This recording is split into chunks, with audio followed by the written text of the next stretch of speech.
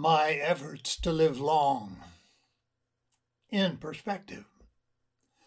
Sometime in my third grade, my father told me if I would save half of the price of a new bicycle, he would pay the other half.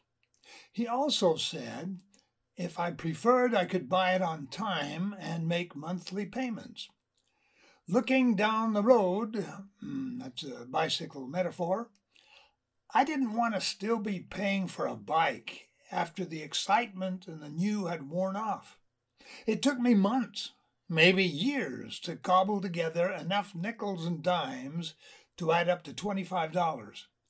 But doing it that way seemed to be programmed into my 8-year-old DNA.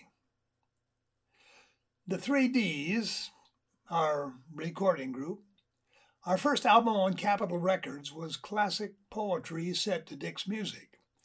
Like our other material, we wanted to produce music and words that would have value for a long time, not just cater to the present fads.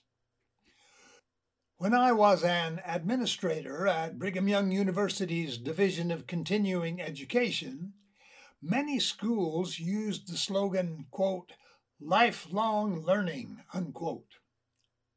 Inspired by the church doctrine that we can develop ourselves forever, our slogan at BYU was, quote, education for eternity.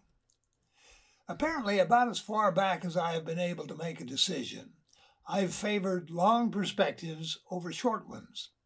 Certainly that's how I feel today.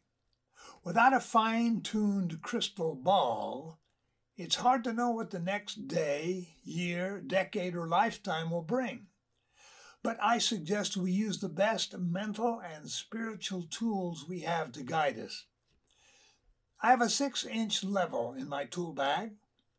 It's handy for quick checks, but if I want to really know where the project is going, I drag out the 6-foot level.